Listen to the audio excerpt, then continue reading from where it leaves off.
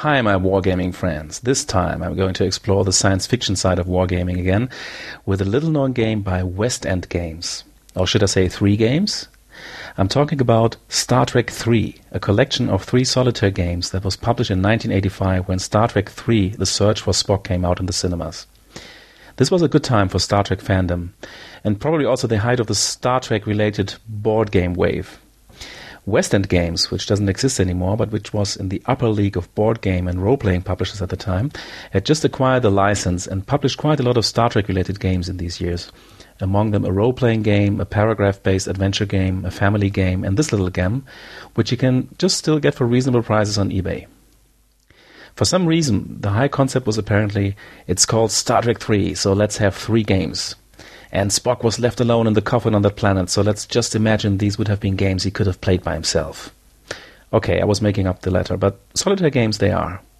The authors involved were Greg Costikyan, John M. Ford, and Douglas Kaufman.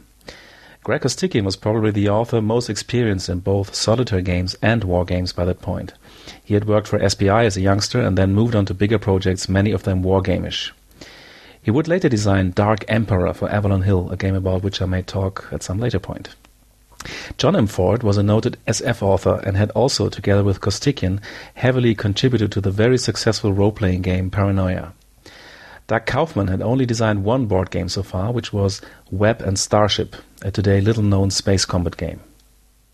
I won't go on at length about 2 of the games of this collection, because they are neither war games nor are they good games at all, which is not necessarily connected. The first of these 2 games is called The Sherwood Syndrome and has Captain Kirk help out an oppressed medieval planet as some kind of Robin Hood with his merry men in red shirts about to be killed. This is some kind of paragraph-driven board game, adventure game hybrid by Greg Costikyan that simply does not work and feels like a hack job. Once you get the hang of it, the game is ridiculously easy to beat. The game is only notable for giving Lieutenant Uhura a higher money extortion rating than both Sulu and Chekhov, which probably means she is some mean piece of... Okay, this is a family-friendly show, I guess. The second game is the endlessly boring Free Enterprise, designed by John M. Ford and, again, Costikyan, which has you move some shuttles around a tiny planet system, hoping that the wares you try to sell are in fashion on this and that planet, which is, as you would expect in a bad game, decided in a totally random fashion. So nothing to write home about, forget these 2 games. But the reason I actually talk about Star Trek 3 is its main game, the Kobayashi Maru, designed by Doug Kaufman, which is an absolute gem of a game and one of the best solitaire war games ever designed, period. Only for this game you should scrounge eBay for a copy of Star Trek 3. Believe me, it is worth it. The Kobayashi Maru is the name of the famous, supposedly unbeatable Starfleet Academy simulation for aspiring fleet officers. It was only beaten by 1 person in the history of the Academy, and that is Captain James Tiberius Kirk. And he cheated because he hacked into the computer. This training simulation features at the beginning of the best ever Star Trek film, The Wrath of Khan, and it would probably have been better to release this game alone under the name of the second film, as it would have had a much bigger audience. In this game, which accurately tries to portray the simulation from the film, you try to lead a rescue mission in a Klingon-neutral sector of space. You will be confronted with the hard task of surviving this test with your wits and combat abilities alone. You are outnumbered and badly armed compared to the Klingons, which were probably pretty angry at the time because they had suddenly grown strange ridges on their foreheads. The neutral sector is depicted as a 3-dimensional map board in 3 layers, so you can move up, forward and down. At the beginning of the game, some unknown counters called readings are placed on the map and the Enterprise somewhere randomly. During the game, you try to explore the sector and complete your rescue mission, without getting into fights with Klingons, which is of course pretty impossible. The readings, which are like blips on your space radar, move around in a randomized fashion on the main board. Once they hit your space, they are revealed as what they are, and this is where the fun begins.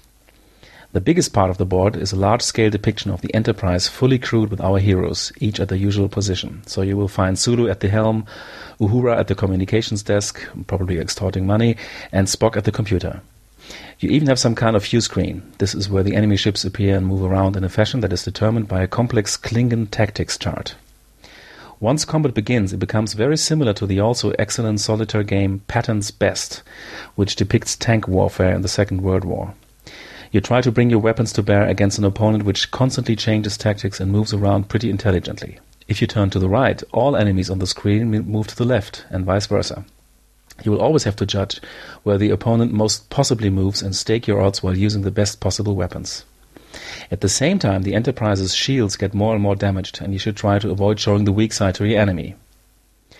All in all, this works pretty ingeniously. There are some tables and not too complex mechanics, but they never distract you from actually feeling yourself right in the command chair of the Enterprise, much like you feel in command of a B-17 in the game of the same name from Avalon Hill, which has some similarities. Later computer games have successfully attempted to convey this feeling, but it was never realized as intelligently and elegantly in a board game as here. Once you have your first engagement behind you, you will start to pray not being caught by a Klingon patrol again, but of course will happen. And, like a submarine in World War II, you will be confronted with mines and torpedoes and other evil gadgets of the Klingon Empire, as well as space clouds and asteroids. There are several levels of play which range from fairly easy to absolutely impossible. The latter is the closest to the film Kobayashi Maru test, and it can only be beaten if you fudge your dice. The game doesn't take that long and can be played again and again. All in all, this really is a great game, and if you have any interest in the subject, you should give yourself a treat and buy it. It really is a wargamer's science fiction game. I hope I have whetted your appetite. See you next time when Scott talks Jason into a 24-hour marathon session of Advanced Squad Leader without reading the rules first. Bye-bye, Moritz over and out.